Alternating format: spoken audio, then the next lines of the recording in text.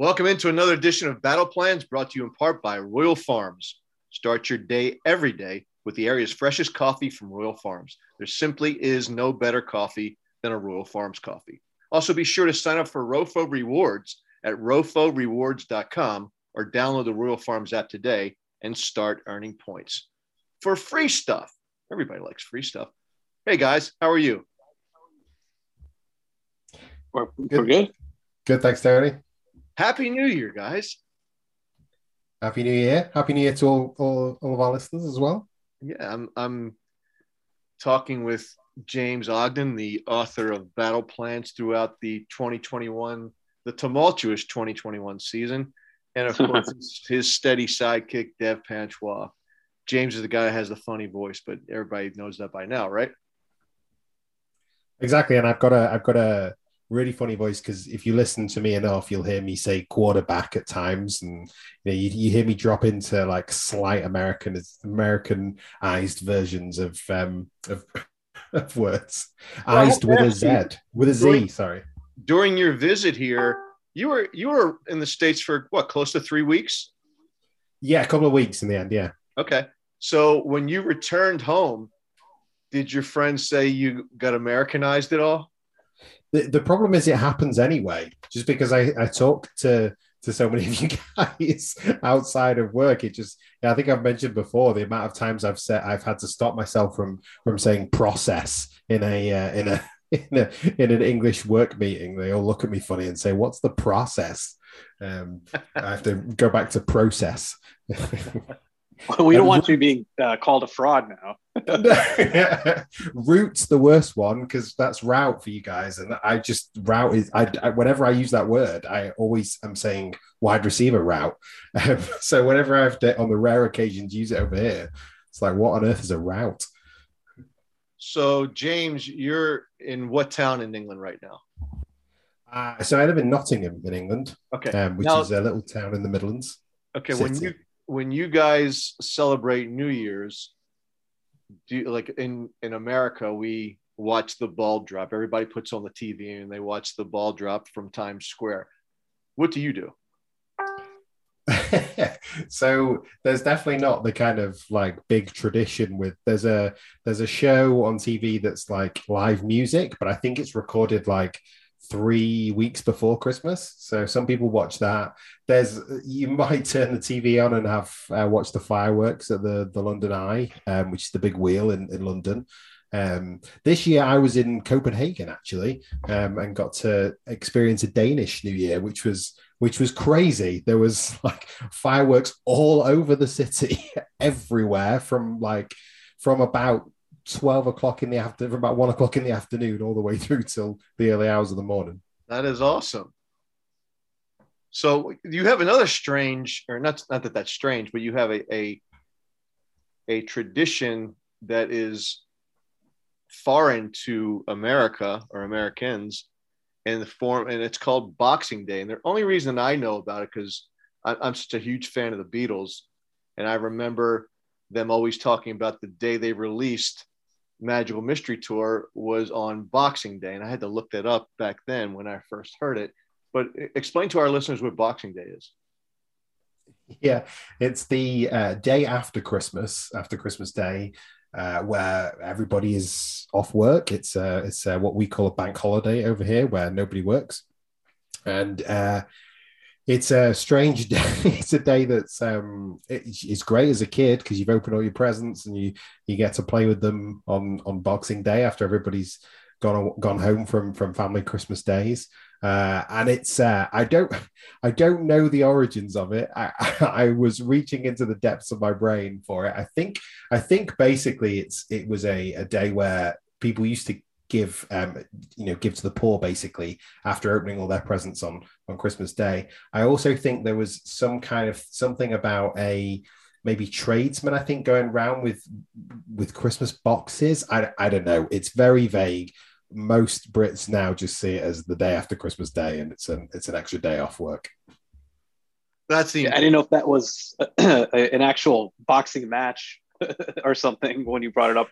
Do you know up front, Tony, offline? The best thing about it, Dev, is that Boxing Day is quite a sporting day. Like there'll be a full fixture, full list of soccer games on Boxing Day, and so it is quite a sport-filled day, which is pretty cool. Okay, guys, let's get into. We're going to do a slightly different version of battle plans today because we're all familiar with the Steelers. We'll touch down on some things that may have changed since the last time we talked about the Steelers in terms of their offense and defense. But I want to recap the Ravens game with the Rams and focus in on both the offense and defense. Now, offensively, the Ravens struggled in the red zone. They were 0 for 2, and they were 0 for 2 in goal-to-go situations. And I know that John Harbaugh was really frustrated with that because they had to settle for these chip shot field goals instead of having a chance at scoring touchdowns. And had they been successful in just one of those goal-to-go situations, we're talking about a Ravens team with a much better chance to enter the postseason, and make it make their stake in the playoffs. But having said that, and I'll start with you, Dev, just looking at Greg Roman and how he handled the red zone, specifically the goal-to-go situation.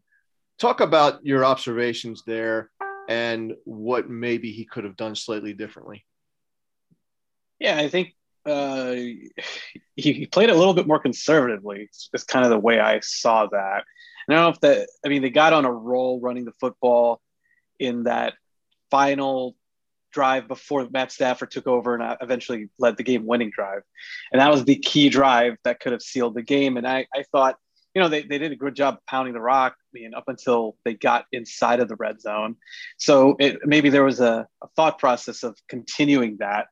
But it just seemed as though the Rams knew, if they just kind of buckled down and they sold out to stop the run, they would be able to take some calculated risks, and they were able to do that. The second down play, which has kind of been debated now, and I got some feedback, good feedback, when you take a look at that second down call, and in terms of feedback from fans, but I think that was a read option play. So I don't know if that's a Greg Roman issue necessarily, but I would have liked to have seen maybe they work in on one of those situations. Maybe they work in some sort of a design with misdirection. I think the Rams were able to. The Rams were trying to get upfield. They're trying to blow these plays up. Can you catch? Could you have caught them on the edges potentially? That's the only thing I could think of where, I think running the ball straight ahead against that group when they're clearly comfortable with being able to sell out and split the gaps and get into the backfield, I think they could have made an adjustment potentially there. And I think also you had, frankly speaking, aside from Greg Roman, Tyler Huntley just missing some throws and making some big mistakes that really hampered them, especially I think it was the third down play. So that was a big one too. So that was what I saw. I just thought they did kind of play it a little tighter in the red area, but no, I don't know what you guys think otherwise, if you saw some of the same things. Well, in the first series where they had a 1st and goal to go at the 8-yard line, the first play was Devontae Freeman up the middle for 1 yard. The second play was a pass play, but he checked it down to Nick Boyle, who picked up 2 yards. And then the third play was the one he missed. I don't know how you don't account for Aaron Donald at all times, but they didn't really account for him in this situation. Devin Duvernay was wide open for an easy touchdown. And because Aaron Donald harassed Huntley, the pass went awry, and it was Justin Tucker marching out for a 22-yard field goal. And this is the – oh, sorry, Dave. No, go ahead, James. I was just going to say, and this is the thing that I felt with their approach in the red zone was it was very much in keeping with what you would do in preparation. So, obviously I look at all of the stuff in depth for battle plans. And if I remember correctly, I believe the Rams, in terms of red zone defense against the pass, they are by far and away the most efficient in terms of DVOA team in the league, like by a distance. They are ridiculously good at defending the pass in the red zone. So, and I think they're a middle of the league in terms of the defending the run in the red zone. So I think it was an approach dictated by the tendencies of the Rams, but then was maybe a little bit maybe a bit sort of tone deaf to the way the game was going and the way that it was going in the red zone to keep with those kind of play calls. The next time the Ravens made their way into a goal to go situation was in the fourth quarter.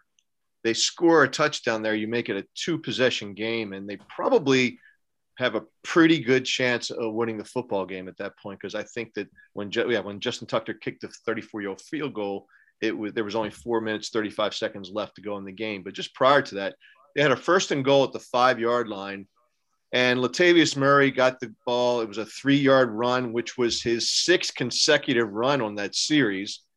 Then they handed the ball off again to him on the next play for his 7th consecutive carry. And that went for -2 yards, which then set up a 3rd and goal situation from the 4. Now, on that 2nd and 2 situation, I think you even made some commentary about this, Dev, that it was obvious that the Rams were selling out to stop the run in that 2nd and goal from the 2. And the Ravens were ill-equipped to really check out of that. They just ran the play.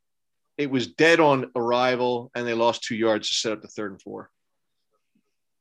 Right, exactly. So that was the play to me. I mean, the 3rd down play is the one that we're going to scrutinize and you get the delay of game. But the Rams were so gung-ho on blowing that play up.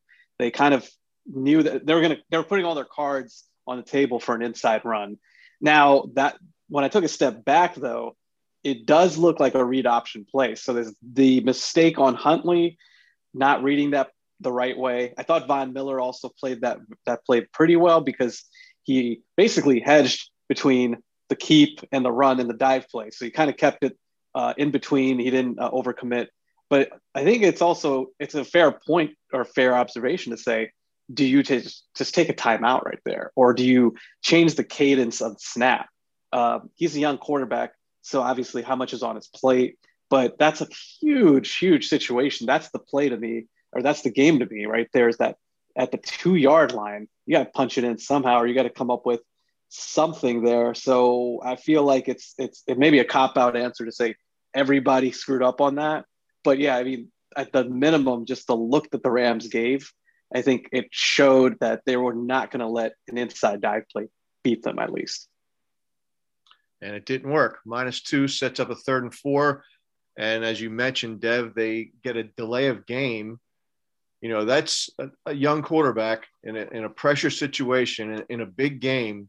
I think you have to have your sideline resources ready to help him at all costs and in any way possible. I'm a little surprised that I didn't see John Harbaugh running down the sideline calling a timeout for his quarterback. Yeah, it's a fair point because if you think about it, and I know that's another debate point, like who is responsible for that? And again, you're at the point where the game and the season's on the line. Do you just have an extra quick trigger for your young quarterback? And, just again, I think that there's a few times in that game, guys, I know you were pretty observant about it, that they let the clock get down to that point as well. So is that a Tyler Huntley thing where he's just not keeping track of the play clock? It's just inexcusable is what it is at the end of the day. You can't have any of those things continuously happen. And especially because this was kind of the big, I think you had a big spotlight on just the fact that Tyler Huntley can't get them punched. They can't punch them into the end zone. But when he started games for them, that's been the difference to me between him and Lamar. I think Lamar would have gotten them in the end zone on one of these plays or one of these series. You don't often see Harbaugh jump in those situations. Like, you very rarely, maybe earlier on in his career, but I don't remember times recently where you see him jump in and make a timeout for the QB. He seems to. I think he's a coach that gives autonomy to his coaches, but he also gives a lot of autonomy to his players. And whenever he talks about that, he always talks about it being the center and the quarterback's responsibility. And so it just feels like that he doesn't really get involved in that. And maybe you're right, Tim. Maybe they need to redress that over the off season, look at that and think, is that something we want to do, especially in a situation where we've got a young QB? But it does seem like that's just not something he does. I don't, correct me if I'm wrong, guys, but I don't remember a time when he's done that in recent past. Few and far between. I've seen it. Maybe when he thinks that the quarterback's lost sense of the play clock. I think he's done that a couple of times with Lamar. But you're right. It's not like Sean McVay runs down the sidelines and calls a timeout like he regularly does. It's not like Harbaugh's going to do that. But I just thought that given the situation, given the youthfulness of that quarterback, as Dev just indicated, the importance of the game, your season's on the line, I think it's all hands on deck. And I got to throw a flag at John Harbaugh for that, because he's involved very much in the game. And I just thought that he owed it to his quarterback to be somewhat helpful, and he just wasn't in that situation. But I do want to move on. I want to talk a little bit about some of the opportunities that the Ravens left on the field. Sometimes it looked to me, guys, like they had opportunities downfield to make some big chunk plays. The problem is the Ravens just didn't have any time. Huntley didn't have any time to set and throw. Most of the time when he connected on passes, he was flushed out of the pocket and throwing on the run. Sometimes the receivers were open and he missed them because he just seemed to struggle throwing on the run a little bit in that game. But there were a couple of situations I thought that were really interesting, and I'm surprised that Greg Roman didn't come back to it. And one situation was in, I forget the down and distance situation, but I think it was on a third down, could have been a first down, but Huntley runs an RPO where Latavius Murray's on the field. He makes a good block. He's got a kick out block coming from his tight end, and Huntley runs for about 12 yards. I thought that was a really well-designed play, one-on-one, an easy read for the quarterback. And I'm from the school, guys, that if you run a play successfully, why not try it again and again and again until the other team figures out how to stop it? But we never saw that play again from the Ravens. Your thoughts on that, James? Yeah, it was interesting. They had, I thought they had a number of good, of really great design plays. Not just that one, but also there was the interception play was really nice play design to get Andrews open on the drag route in the way that they did. Basically messing with the Rams pattern match principles and ended up with Andrews wide open, and obviously Huntley chose the wrong option there. I think that was just a kind of symptom of most of the game, which is the same thing sort of you were alluding to there, Tony, which is that Huntley just didn't quite look the same guy who he's looked over the last few weeks. He was a bit more hesitant. I think Raheem Morris did a good job of throwing some coverages at him that he hadn't seen before, taking away some of those quicker timing routes that he's had. Ramsey was plastered to Bateman on some of those throws. They did a good job of kind of slowing Huntley down. There's enough of a book now on Huntley that teams are able to maybe look at some ways to start slowing him down. And I thought Raheem Morris did a good job of that this week. That's a really good point. And, when you look at a quarterback for the first time and you see that he's had early success, when there's more game tape available for other teams to manipulate and determine where his weak spots are, that's what you start to attack. Because let's face it, the NFL is the survival of the fittest, and it's all about taking advantage of another team's weaknesses more than they take advantage of yours.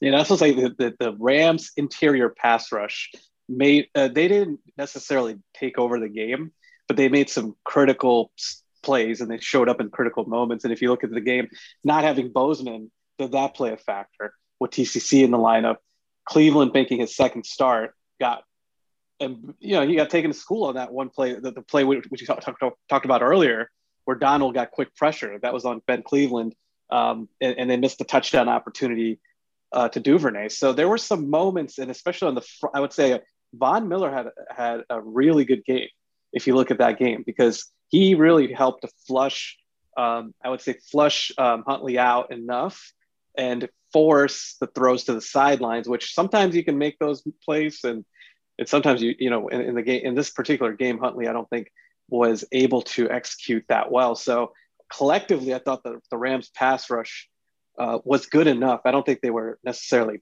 dominant, but I think they made the plays they needed to make when they needed to make them.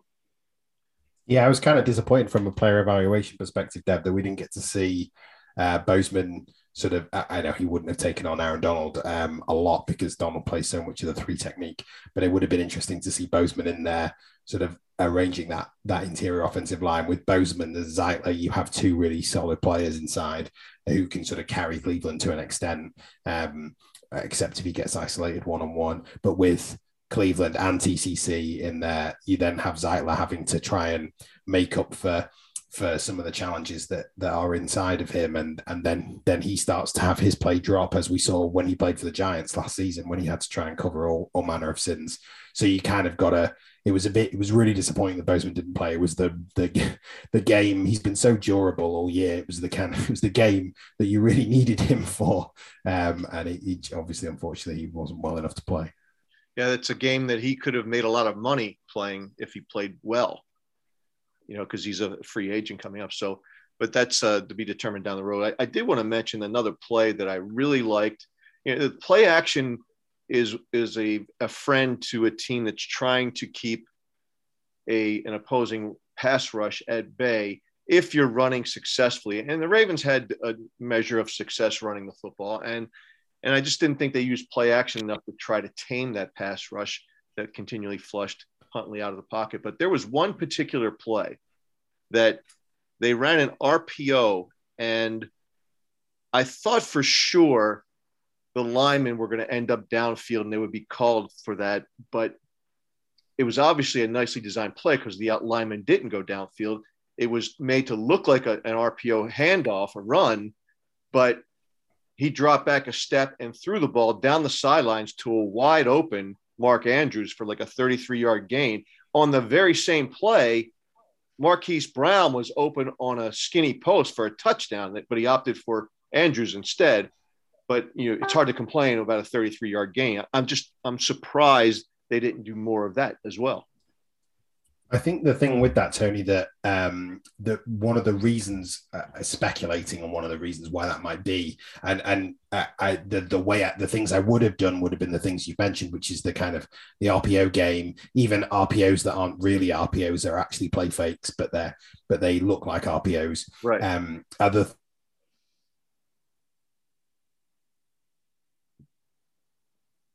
Deb, you there?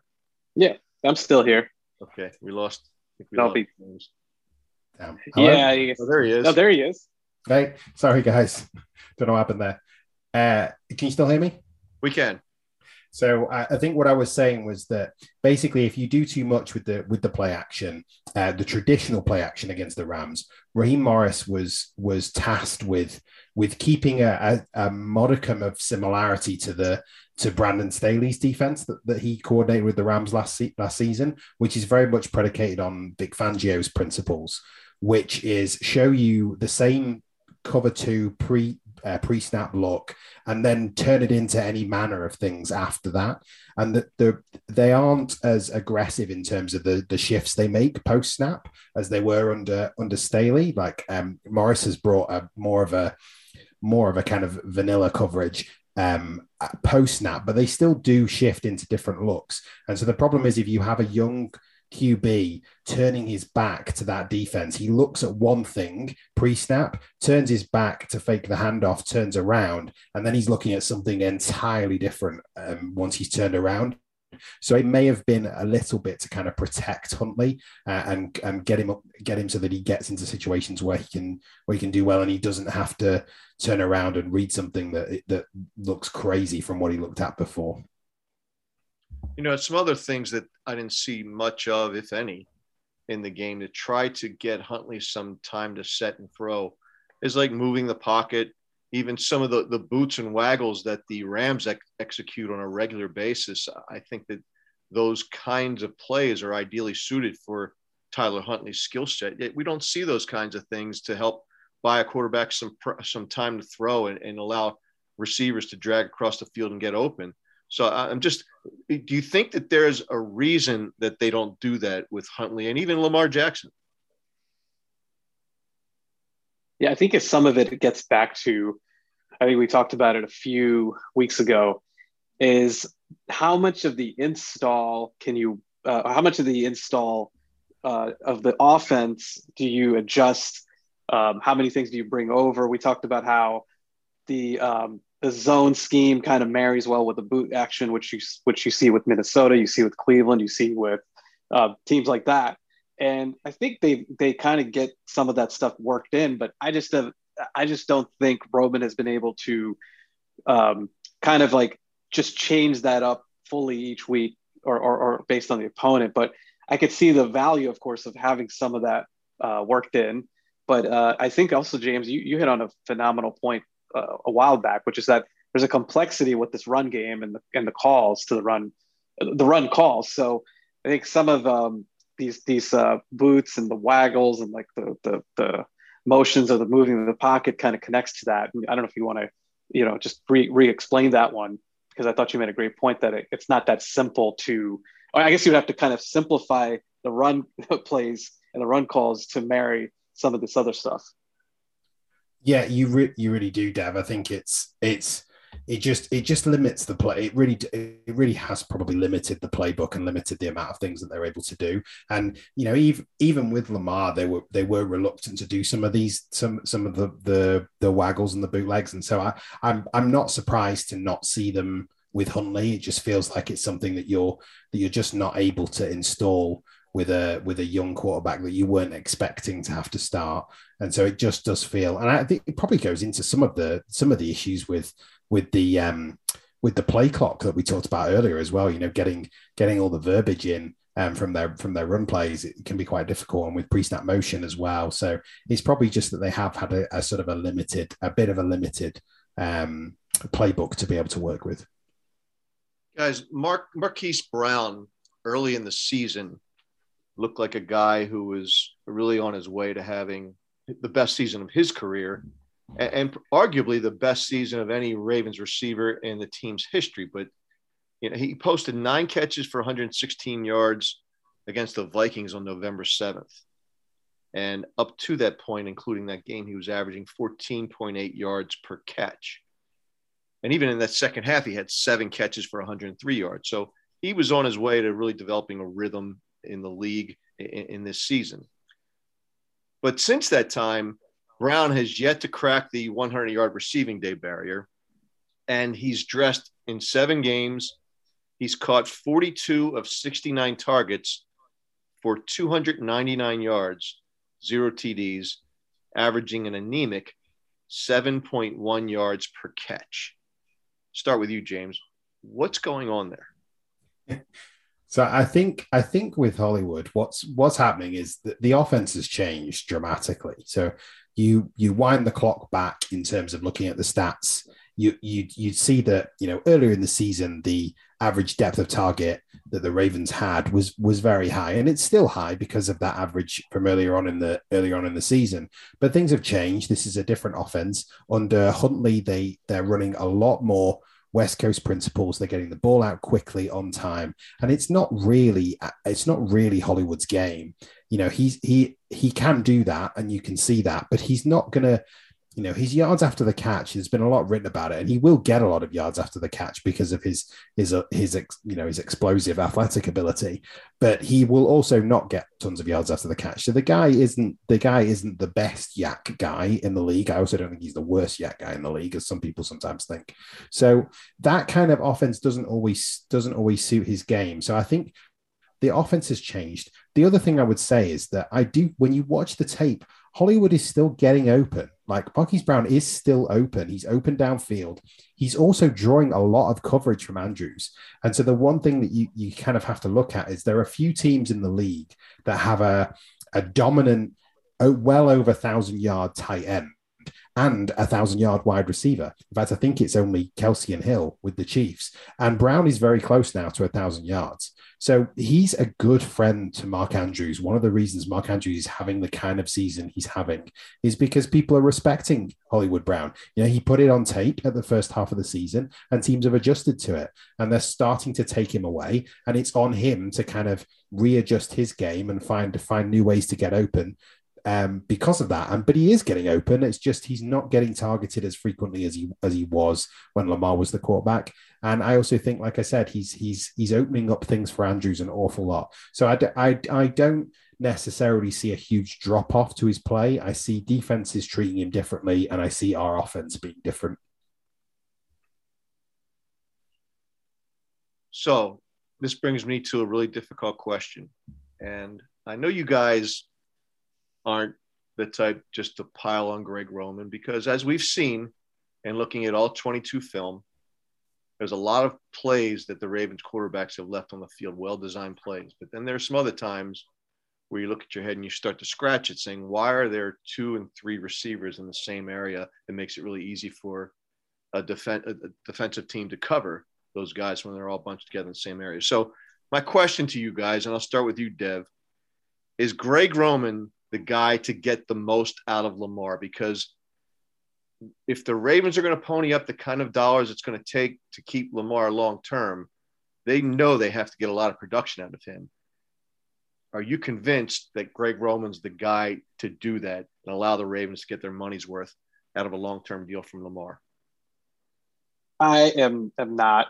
It's funny that you pose this question, because it's one of the ones that I've been thinking about for a few weeks. I think it's coming up to the point where when they go to Florida, and I know they usually meet, and I don't know if they're going to do all that this year, but I think, Tony, you're more plugged in, but when they have their meetings, it's got to be a topic of discussion, because as you pointed out, it's the connection is natural to Lamar Jackson's contract. It's natural to how you view Lamar Jackson long term. If you think that, hey, we're about to pony up $40 million plus annually, right? I think that's the bar. If I'm not mistaken, Dak, I think is that contract's the bar starting out. If you're about to do that and rearrange your entire roster construction philosophy, you're trying to get, a little bit more of an 80-20 roster construction build. It starts with Greg Roman. I mean, whether or not Roman, you could see Roman elevating Lamar, or at least, being able to take him and kind of help mold him into the passer that you would want him to become. I think there's no question, we all know what Roman has been able to help Lamar do with the running game and just turning him into the most prolific dual threat guy there is. But long-term, 4 or 5 years from now, that's not going to be the way they win ball games. And so I think it's kind of similar to what happened with Cam Cameron to me. Cam was very good for Joe Flacco for that time, and they had to graduate from Cam to someone who could be a little bit more sophisticated, I think, with being able to go beyond some of the stuff Cam had called. And I think they eventually found that with Gary Kubiak. So I think the other thing that needs to be accounted for, guys, is that Lamar needs to say something, or Lamar needs to be brought in to this process. If they ask Lamar, do you see Greg as this guy? I think, I don't know what's going on behind the scenes, but there has to be, I think, a mutual brain trust on this. Lamar, this is your show. This is your career. We want to commit this amount of money to you, but do you see Roman being the guy for you to do that? And to me, I don't see it. I think there's limitations. I think there's a cap. I think there's a ceiling. And that's where I'm at with it. Well, talk about those limitations, though, and I'll ask James to do that. What are those limitations? And I know where you're going with it, but for the benefit of our listeners, what do you think is the ceiling, and why isn't he? And I guess you're really alluding to, Dev, 4 or 5 years from now, you don't win ball games with Lamar quarterback the way you did in 2019. The legs aren't quite the same. He's not quite as fast. He doesn't want to take any more of those kinds of hits, et cetera, et cetera. So why is the passing game, the development of the passing game, why is there such a low ceiling as it relates to Greg Roman? Yeah, I think that you hit it, which is, in the future, can you rely on Greg Roman's passing game? And history has shown that he is outstanding as a run designer, run game designer. And that part is not even a question. He's the best in the league. But and James knows, between the lines, we've talked about it so much offline. You could pick and choose plays that Greg Roman designed for the passing game, and they work on film. And I think the fan base has this idea that like you said, spacing issues are there, or some of these things that come up, but it's kind of like there's sometimes cherry picking elements of that. But I think as a whole, I still think Greg Roman's roots are in the run game. He wants to pound the football. Like, that is where he is the master of his domain. Not that was a bad reference to use, but like the Seinfeld reference, I don't know why it came to my head, but yeah, I mean, that's where he is leading the master class, if you will. If I think just getting, and then I'll let James take this point on, is if you want Lamar to take that step, I just can't. I think, you'd rather, if it's like in a class and you want Lamar to be good at mathematics or take advanced mathematics, then get the guy that's good at mathematics. You know what I mean? Like that's the best example I can give. It's like, I think there's a cap because that's Roman's cap as a passing game guy. Yeah, I agree with you, Dan, and I think I agree wholeheartedly with you, especially the Cam Cameron point as well. It feels very similar. I think one of the things with the passing game is that Lamar, has taken those steps. He is a much better passer than he was when he came into the league. And so in Roman, you had the right driver for the car that Lamar was when earlier on in his career. And I just think Lamar has developed now to the point where you probably need a different driver. You need somebody who can get the most out of this version of Lamar. And I don't think that's Greg Roman. The thing I would say is that I'm by no means a Greg Roman hater. I think he's an extremely good offensive coordinator. I think he has coordinated some historically good run offenses. And I think the thing that we have to remember is that it's probably just time. Like, I don't think we can't look at this offense and say this is an inefficient offense. They've had some real struggles with personnel, and they've still put out a really efficient offense compared to the rest of the league. So I'm not really sure we can turn around and say this is a bad offense and he deserves to get fired. There have been some questionable play calls, but there have also been some games where he's called great games. So I don't think he's a bad offensive coordinator. I think it's just run its course. And it's time for maybe somebody else to come in and to do some things differently and to be creative. Like, this is, like I said, this is a different version of Lamar. There are probably some things you can do with this version of Lamar that you couldn't do before, and that they're sort of scratching the surface of how you could put real stress on a defense. I would say just be careful what you wish for is the thing that's difficult. I think it probably is now the right decision to move on, try something new. He's been here a long time, and I think coordinators do go stale. Even the best coordinators go stale if they're at a team for too long. So I do think it might be time, but let's just be careful what we wish for, because we've had some great minds come through Baltimore that have been absolute train wrecks. Let's all remember the Mark Trestman year. Sounds like irreconcilable differences to me. We don't hate each other in this marriage. We just don't see things quite the same anymore. So it's time to move on. Now, if that does in fact happen, where they move on from Greg Roman because it's reached its saturation point, let's say, do you think that they can leave the good parts of the offense, the framework of the running game, and do they have the guys, the offensive minds in place to absorb that and then take it to that next level and move the ceiling higher? Maybe it's a guy like James Urban or T. Martin or Keith Williams, or maybe they need to go outside. Your thoughts on that, guys? Yeah, so it seems like they do have some in-house candidates, clearly. I think T. Martin and Keith Williams will never know how much of an impact they've had, but it seems as though they've had an impact on the passing game. They've certainly had an impact on the receiver play. So I think those guys would be a logical sort of choice. There is this thing about Lamar. It takes a while for Lamar to trust someone, and he evidently trusts James Urban really implicitly. So that he's certainly going to be a candidate because of that. I think the one thing you've got to think, though, is that you can't necessarily ask a coordinator to come in and run the same kind of rushing offense that Greg Roman ran. I think you want to get a guy who's there could be say you hire a McVay disciple who who runs outside. You know, when you look at McVay's offense, they run outside zone and they run a lot of stuff off that outside zones. They run the exact same run action that they do when they run the outside zone, but actually it's it's a levels passing concept downfield.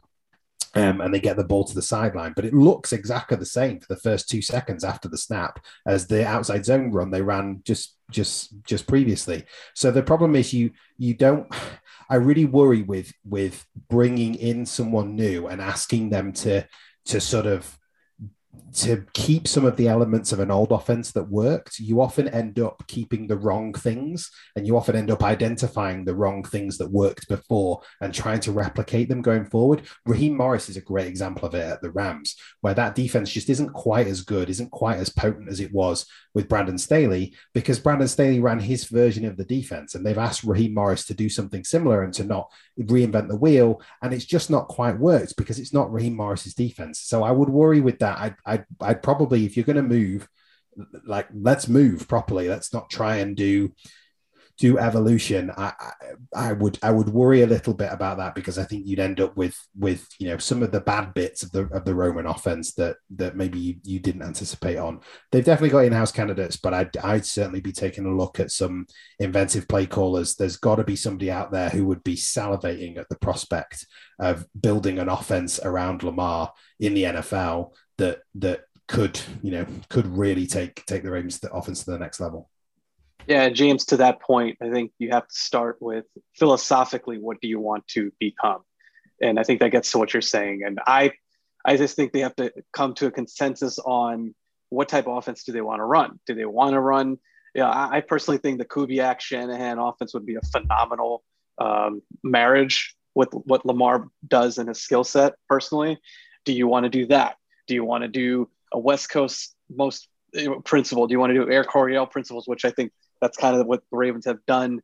And I could be wrong, James, right? They still kind of incorporate some of that, but yeah. It's a mishmash right now. But the point is, I think based on what type of offense you believe could really work well with Lamar long-term, I think that's how you identify who the offensive coordinator should be. And then I agree with James on the trust front too, which is like in the in-house group. I mean, maybe it would be worth looking at how does Lamar feel about these guys. And T. Martin's interesting because he does have an offensive coordinator background. And so I think he's the one guy that maybe he could bring something to the table with his college background and some innovation. But those would be my I guess, bullet points to take to the kind of the decision process of who would be that next guy. They've really got to use Harbaugh to use Harbaugh's strengths, that autonomy. There's going to be a bright young mind that desperately wants to come and run an offense with the kind of autonomy that Harbaugh gives them. So I think too often when they've gone with an offensive coordinator hiring, they've gone with an established guy, maybe a guy who was a head coach, who was an offensive coordinator, an offense guy, who maybe lost his job and brought him in and been satisfied with a former head coach because of that big personality that Harbaugh has and the autonomy he gives people. But go and give it to someone who's, I remember them telling a story about John Harbaugh turning up for his head coach interview with like 3 ring binders of stuff about what he would do when he got to be a head coach. Go and get the offensive coordinator that brings in the 3 ring binders of what he would do with Lamar Jackson as an NFL quarterback. I look at what these defenses are doing against Lamar and build an offense around that. There's so many defenses that come here and run with heavy underneath zones. They run with cover 1 and cover 3, and they just challenge Lamar to beat that type, because they know if they sit in zone, then they can start to slightly neutralize his running threat. Build an offense to beat those kind of defenses, a passing offense to beat those kind of defenses. So I feel like I want to, if they do move on, I want to see them go with an exciting appointment. And maybe that is a T. Martin who has those ideas, having been here for a year, but maybe it's also somebody else from outside the organization. So if T. Martin or James Urban or Keith Williams is listening, go get you some 3 ring binders on Amazon. They're cheap right now, so you probably get a good deal on 3 of them at one time. You get a good deal on Boxing Day, Tony, for those. Hey, guys, before we get into the shade that Wink Martindale throws on sacks, I want to remind everyone that we're brought to you in part by Rock Spring Financial. If you were looking to refi, buy a new home, vacation home, whatever the need is, Rock Spring can tailor a plan to fit your budget. And if you think you've missed the window with low interest rates, you're wrong. Rates are as low as they've been. Check out rockspringfinancial.com today or call them at 443-801-6389. Again, that number, 443-801-6389. If you do it by Friday, January 7th, they will pay for your appraisal. Okay, let's talk a little bit about the defense, guys. And I thought they held up pretty well against the Rams. That's a formidable offense. And as we know, the Ravens are shorthanded in the defensive secondary, although the guys that they got back, I thought played pretty decently. Chuck Clark had the game of his career. I can't remember a better one. He was really on point. It was playing a little bit of a robber role there at times and did quite well. But it always seems to come back in crunch time, guys, that the Ravens' inability to pressure the quarterback comes back to bite them. And the other team just matriculates the ball down the field and they get the winning score. We've seen this time and time again. I guess it really started back when Tom Brady, when the Ravens had two touchdown leads in that divisional playoff game in New England, they came back to beat the Ravens just because the Ravens just couldn't stop the other team in crunch situations. And it seems like fans often talk about the lack of pressure during those times, but we always want more. But your thoughts on this development, which seems to be a regular pattern, and I don't know if you guys are like me, but when the Ravens kicked that field goal, they were up by what, 5 points? I was saying all these guys need to do is score a touchdown to win this game, and I think that's what they're going to do, and pretty much that's how it happened. I think so my thoughts on this game specifically was I thought this was just a masterful defensive performance from the Ravens. This is a unit that has had some struggles this year. I feel like they've got good in stretches when they've been able to kind of adjust to the players that have been missing. We know we've lost players in kind of clusters at both at the start of the season and through the middle of the season. And Wink kind of adjusts, takes him a couple of games, and then they get on a roll for a few games, and then they lose another cluster of players.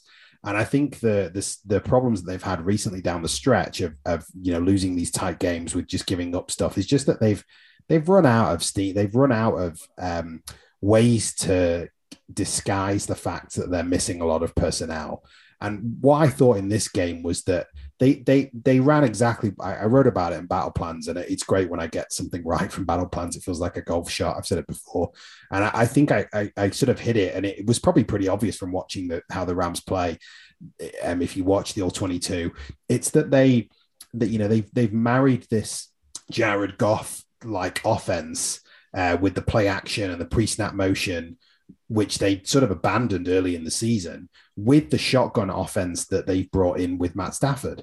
And so they've married the two together, and it's meant that teams have really, like, McVay's scheme is quite simple at times.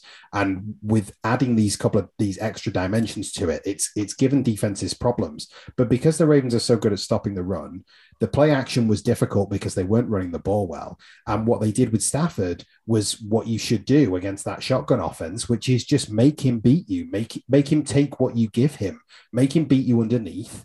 And he won't do it because eventually he'll get impatient and he'll chuck one downfield into double, triple coverage because he is that type of gunslinger. And if you come up with enough, if you do well enough, you come up with some interceptions and you change the face of the game. And that's exactly what the Ravens did. They did such a great job, even down personnel, doing that. But what happened towards the end of the game was they just ran out of ways to hide the fact that this is a severely depleted unit.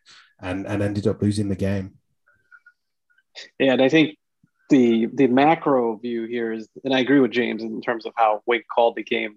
Had he had Peters or Humphrey, I think they make that stop on the fourth down.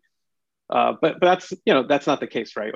He's got the guys he's got. And Tony, I understand your point, which is like overall they've had these breakdowns at the end of games, and it's interesting. I don't want to tip my cards too much because I'm working on a piece to end the year about the defense, and my thoughts is, and Tony, we kind of touched on it in the last podcast, which I think that they're at the point where they need to really make some changes into the personnel group.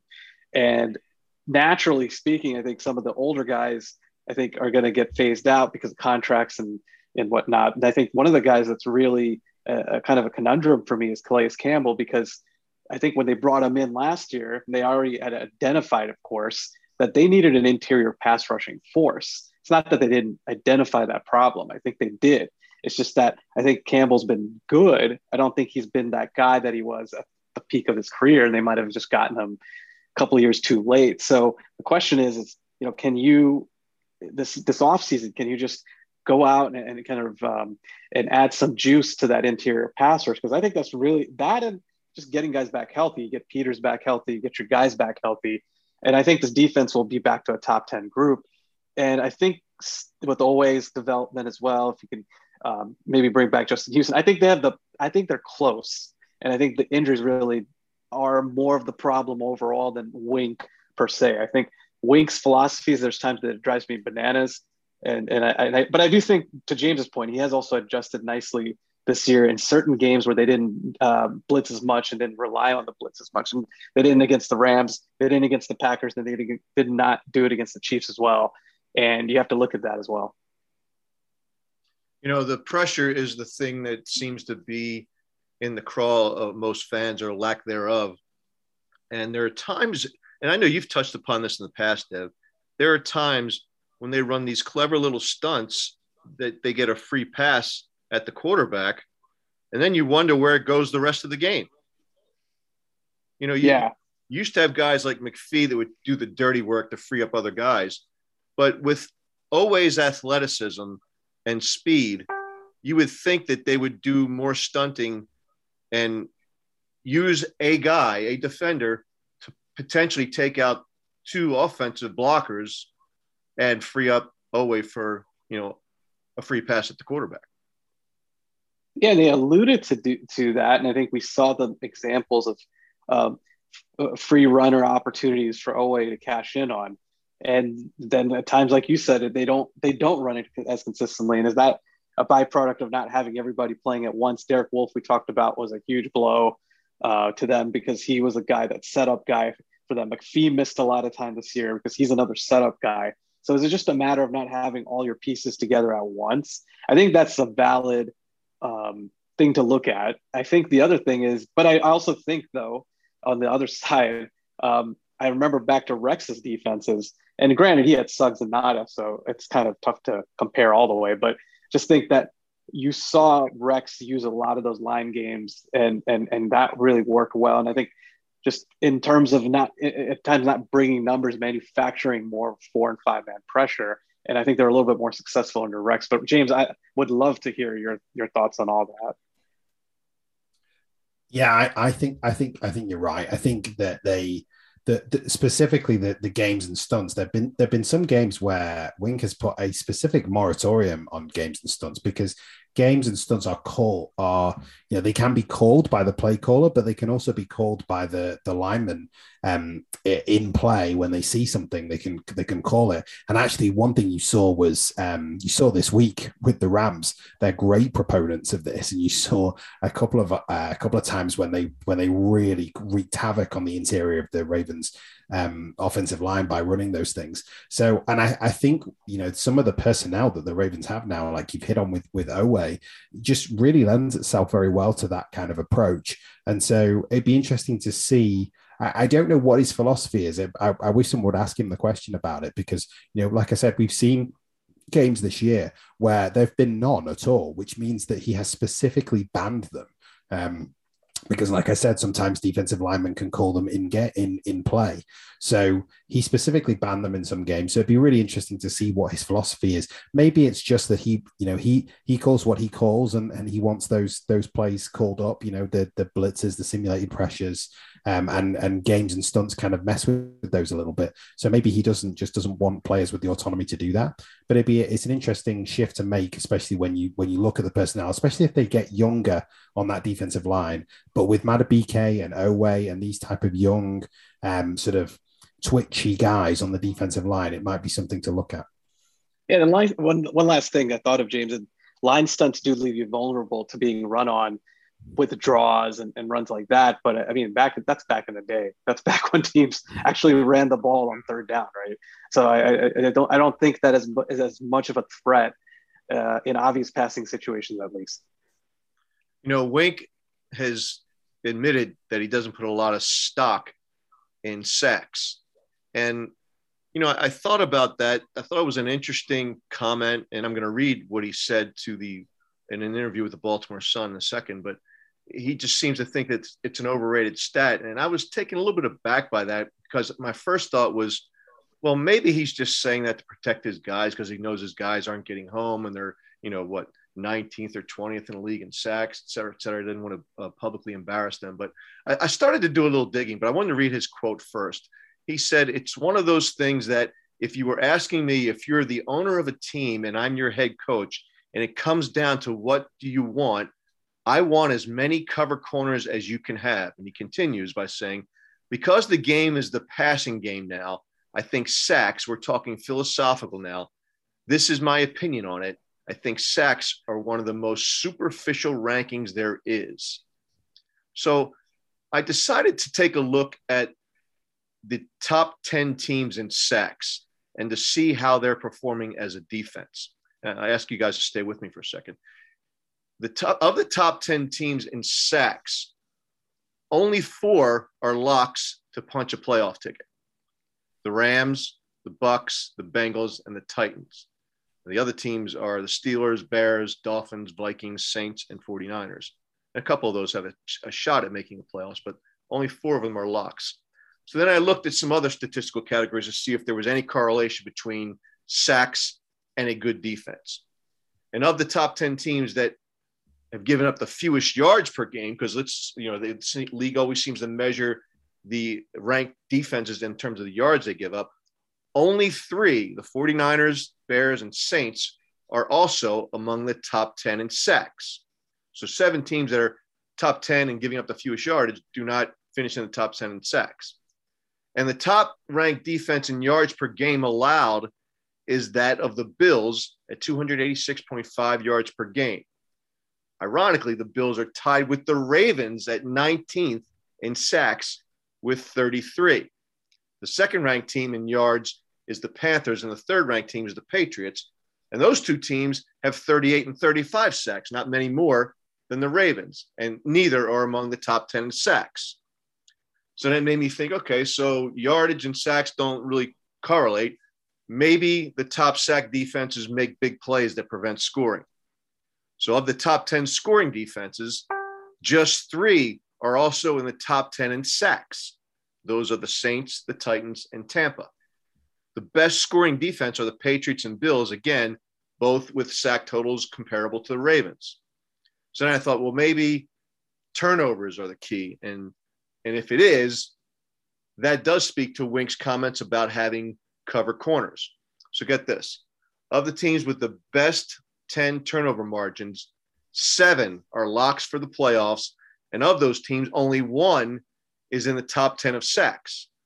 Of the teams ranked in the top 10 in takeaways per game, 9 are playoff locks. Only 2 are on the top 10 list of sacks. So I don't think Wink was blowing smoke. I think that there's some validity to the things he was saying, and you just have to have discipline on all levels of the defense. It's not like you can't pressure or shouldn't pressure the quarterback, but it doesn't necessarily mean that taking down the quarterback for sacks is a surefire way of having a successful defense. Your thoughts on all that? Yeah, that's a lot to unpack, Tony. Yeah, I know. But... I thought so you illustrate so well there there's, I'm not a data guy, but there is a like a strong data argument to say that sacks are kind of, they're the product of luck in a lot of ways. It's not a repeatable number because we see it all the time. You might get a sack because the quarterback sets his depth too far back, and you can get around the offensive tackle. You might get a sack because 2 guys have rushed really well on the outside. They've forced the quarterback to step up, and he just kind of falls into your arms as an interior defensive lineman. Sacks are just not really a great measure of the value of a defensive lineman's pass rush because they're so so changeable from year to year. The guys who consistently get a lot of sacks, then obviously there's something there. But usually those are the guys that are also getting hurries, they're getting hits, and so their pressure rate is really high as well. So pressure rate is the thing to look at. That's the thing that's repeatable. That's the thing that we can hang our hat on. And it's interesting then to think about it from a team construction perspective, which is the lens you really, really eloquently put on it, Tony, which is that this is maybe not something to prioritize. And that's why Odafe Owe was the pick last year. And that's why there might be a corner that's the first round pick this next year, because that is the way the Ravens are choosing to build their team. It's through their coverage, through their back end. And they're going to continue to do that. They've done it for the last few years, and I think they will continue to. It's definitely is something to look on. They're a very smart analytical team. And I think Wink is just sort of, their coaching staff is an extension of that. It's not just Harbaugh who embraces the analytics. I think the rest of them do too. And this is one where Wink has embraced it and said, you know what, I can see the argument like you've just shown. Well, and also, which team would you guys say that the Ravens modeled themselves after the most? I know the Steelers are their biggest rival, but it's the Patriots, in my opinion. Just looking at the roster construction and the philosophies, a lot of it is rooted in the Patriots. And if you look at the Patriots for years and years and years, they didn't have the top sack guys. I mean, between Willie McGinnis and some of the guys that came through that group. I mean, I know they had Chandler Jones for a spell, but I don't think Chandler Jones has reached the heights he's reached in Arizona with the sack totals. It's just not part of their philosophy. Their philosophy is rooted in their secondary. If you look at the corners, they had a Hall of Famer and Ty Law. They've had Darrelle Revis, who's another Hall of Famer. So and this time, I mean, I know, Tony, you listed all these teams, and in my head, the Patriots have got to be in that group of teams that are very good defensively, but don't necessarily lead in sacks. I could be wrong, but just thinking through also the philosophy of that secondary that has been embraced by New England. New England's not defensively going to have all the statistics necessarily, or give or take, right? Like, but in the sack department, I don't think they've always shown up, yet they still field a winning team and a championship caliber defense every single year for the most part. So that's just one example where I think it's not just Wink. I mean, Miami is another team, and not coincidentally, Miami follows New England's philosophy with Brian Flores. So there's something to it, is that ultimately the two big categories you have to worry about, and I'm just going to wrap on this, is that it's red zone defense and it's third down defense. Those are the two biggest. Scoring is the third. And usually when you're good in those three areas, you're usually a good team. And you mentioned turnovers as well, Tony, which, as we know, in 2019, that didn't come from having a lot of sacks. That came from having aggressive cornerbacks and being able to force a lot of pressures. The other thing as well, just to add, Dev, the two games this year where the Ravens defense performed the worst, or at least was beaten as the baddest they've been beaten this season, were the two Bengals games. And in both Bengals games, they had Burrow on the run. Like he was under pressure.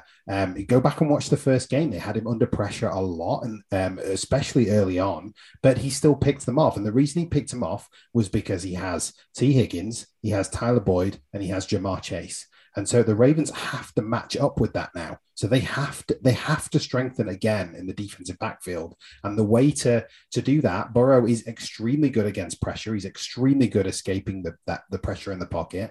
And he's extremely good at getting it to his receivers when he faces that pressure. So sacks is not necessarily the way to take down a team like Cincinnati. You're going to have to cover their guys when they've got all these special receivers that they've got now in their receiving corps. James, that's a really great point, because let's face it, going forward in the AFC North, the team to beat is going to be Cincinnati. You've got Ben Roethlisberger, who's playing his last game on Sunday. At least we think that's his last game.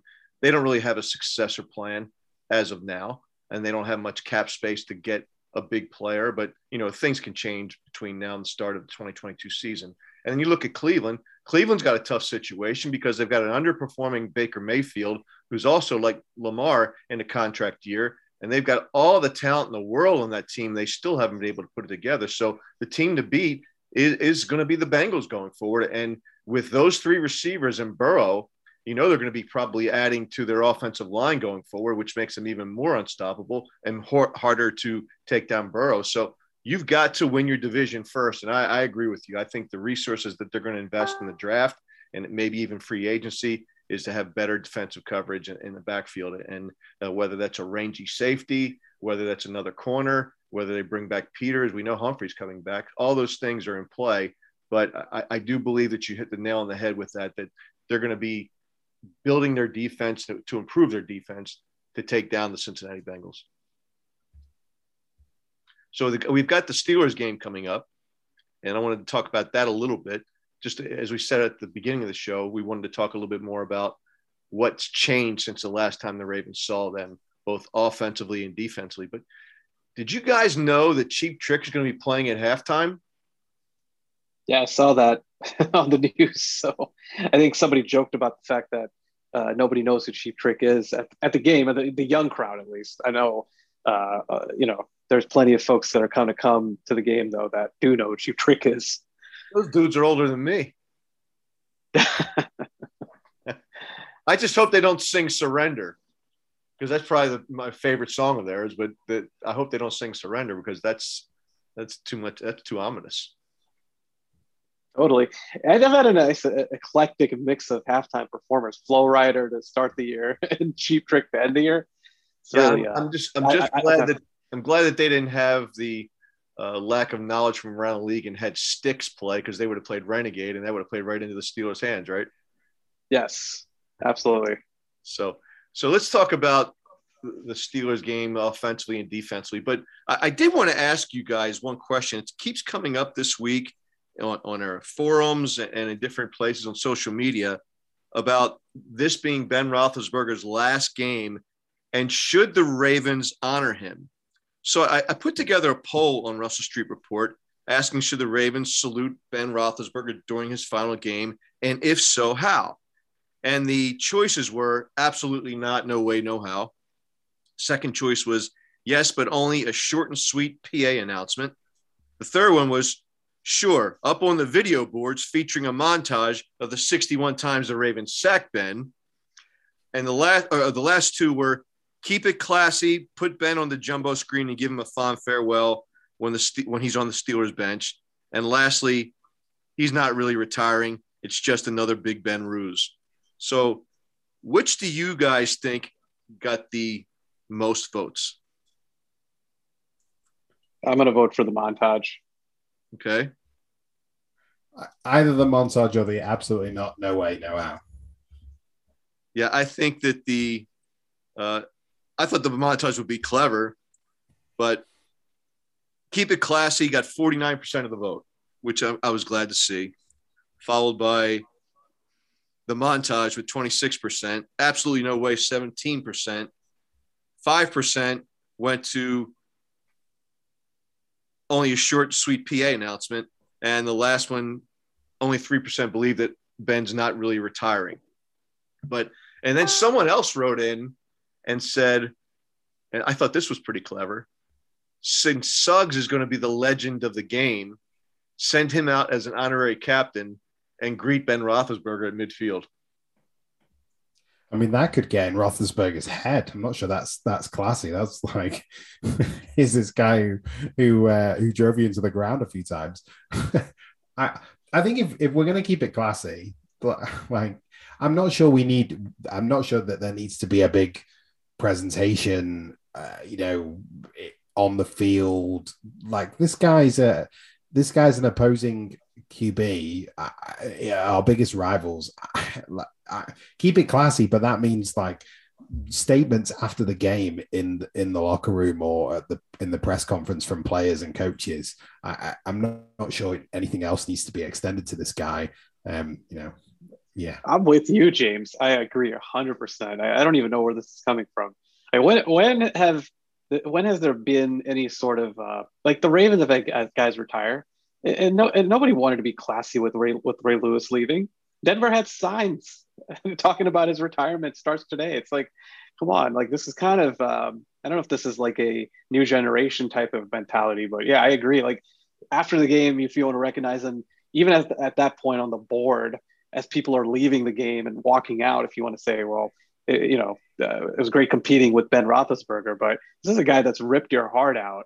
I mean, I remember the 2008 games where they got swept and they lost 3 games to the Steelers, and he ripped their hearts out on that 90-yard drive. He ripped their hearts out again in 2010 in Pittsburgh in the playoffs. So I'm glad he's gone, if anything, and I'm glad, the Ravens are the ones that kind of started his career or his first, I guess, entry into a game was in 2003. So I think it is fitting that his last game is against the Ravens in that sense, and it's a nice, I think, synergy or like a bookend to his career. But other than that, I think you hit it on the head, James, for me. Well, it's interesting. Well, with regard to Ray Lewis and Ed Reed didn't retire as a Raven, so he moved on. He went to the Jets the Texans and then the Jets before he eventually retired. And then with Ray, he just came out during the playoff run and said he was going to retire. So he never really had that kind of opportunity to have a league-wide tour. But all that said, it will be interesting to see what they end up doing. But more importantly, let's talk about what's new offensively with the Pittsburgh Steelers. What's changed, James, since the last time these two clubs met in terms of their offensive approach, if anything?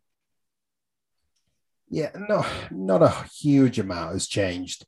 The thing I would say is that their rushing offense has improved slightly, and they're able to run the ball well. But that's with Najee Harris, who is a special back, and he's going to be a headache for a number of years if he stays in Pittsburgh for a long time. So that is going to be a problem. I think that the main thing with this offense is to really stop. The guy they have to stop outside of Najee is Deontay Johnson. Deontay Johnson was a problem for them in the Week 13 matchup, and it's an even more of a problem this time around because they don't have anybody that matches up that well with him apart from Averett, and Averett might not go. So they have a bit of a problem just because of the skill set of Johnson, who can play outside, but then he's also got those inside skills, those movement skills that you would expect to see from an inside guy. And the Ravens, if Averett doesn't go, Westry and Smith will be their starting corners. You can bring Tavon Young on him, and that might be interesting. But also the Ravens don't trail guys. So Johnson's the real threat, I think, in this game to the Ravens. And I think they have to have, I think needs must, and I put it in the battle plans for this game, they have to find a way to match up with this guy. And if it means trailing him with Tavon Young, then trail him with Tavon Young. I know it's something the Ravens just don't do, but I think it's something that they have to consider in this game.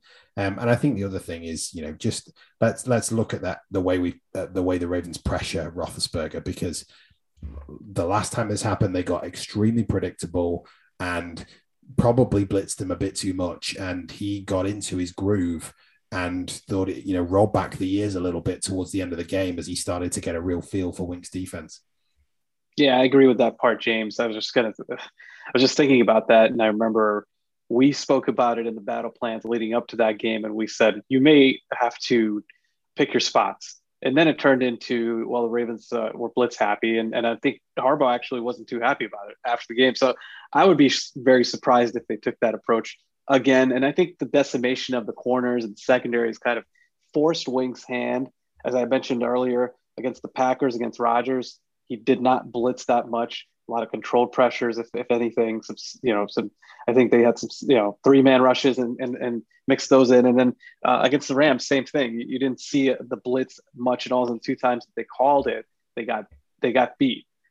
Those are some really good designs, by the way, from Wink. I thought the slot corner blitz from Seymour was a thing of beauty, and setting that up with the linebacker taking on the guard and then just clearing the lane. But you're gonna have to pick your spots very sparingly, but force Ben to throw the ball underneath and just tackle well. And I think you've got a good shot to limit this offense.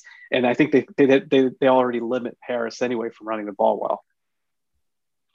Defensively, the Steelers are probably not going to have to deal with Lamar Jackson, who did not practice today. We're recording on Wednesday evening, and that means it's probably going to be Tyler Huntley again this week to face the Steelers.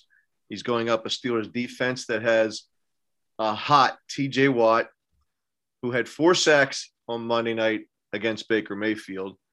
He's got 21.5 on the season, and he's looking to break Michael Strahan's record set back, I believe, in 2001 of 22.5 sacks. What's changed, guys, for the Steelers defensively since the last time the Ravens played them? So for me, Tony, defensively, the key is going to be, they have managed to shore up their passing offense to an extent over the last 4 or 5 games. Their passing defense, over the last 4 or 5 games.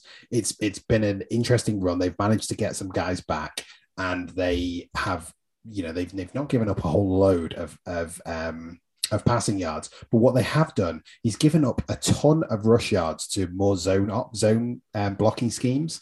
And those zone offenses, those zone run schemes have been really effective against them. And it's something that I kind of want to see the Ravens do a bit more in this game. It's just, for me, it just seems glaringly obvious that this defense really struggles against zone blocking schemes. And the Ravens, it isn't their MO. They're the one of, if not the heaviest gap man scheme rushing attack in the league.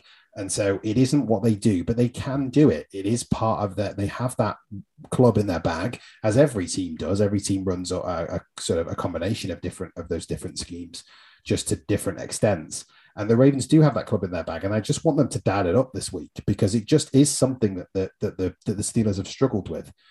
The other thing to say is, just looking back at that Week 13 game, what I saw actually was some really good passing concepts to beat some of those middle of the field close coverages that the Steelers run so often. They run a lot of cover 1, cover 3.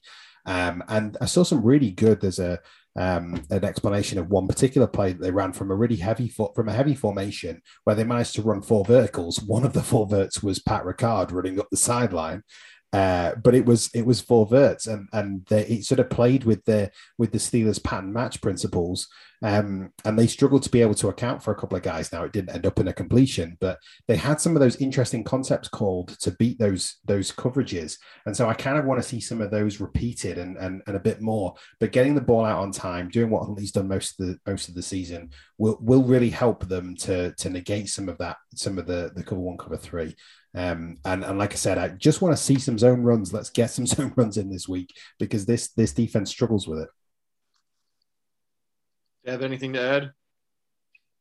Yeah, just the zone runs, and then also just get the ball out. To James's point, that was a big problem in the last game. The Steelers blitzed a lot more than they normally do, and so that's something where you've seen the Ravens, even against the Rams, for example. Like, the Rams brought some pressures, but they faced a stretch of teams where they just didn't see the blitz as much of a higher frequency. But the Steelers are capable of amping that up, and I would think they'll continue to do that with either quarterback, frankly. So yeah, I think get the ball out and stay on schedule is a big one for me as well. All right, fellas. Well, that does it for today. I know we are wrapping up a season. It's going to be a real long shot for us to have battle plans for a wild card game, guys. But if crazy things have happened, if the Indianapolis Colts fall to 2-3 in their last 5 outings against the Jacksonville Jaguars, then maybe we have a shot at talking about a wild card game. But the first thing has to happen is the Ravens got to take care of business against the Steelers, get that bitter taste of a 5-game skid out of their mouths, and not be swept by the Steelers for the second consecutive season, because both of those things weigh heavy on the Ravens in the offseason, and it's a long time before they get a chance at redemption. So, folks, that's our battle plans for today. Thanks for tuning in. Thanks also to our sponsors, Royal Farms and Rock Spring Financial. It's been fun to do these with you guys all season, and we'll be checking in with them on a monthly basis during the offseason. We also have some plans to cover the draft in a Ravens-centric kind of way, so stay tuned for that. On behalf of James, Dev, and all of us at Russell Street Report, thanks again for your support.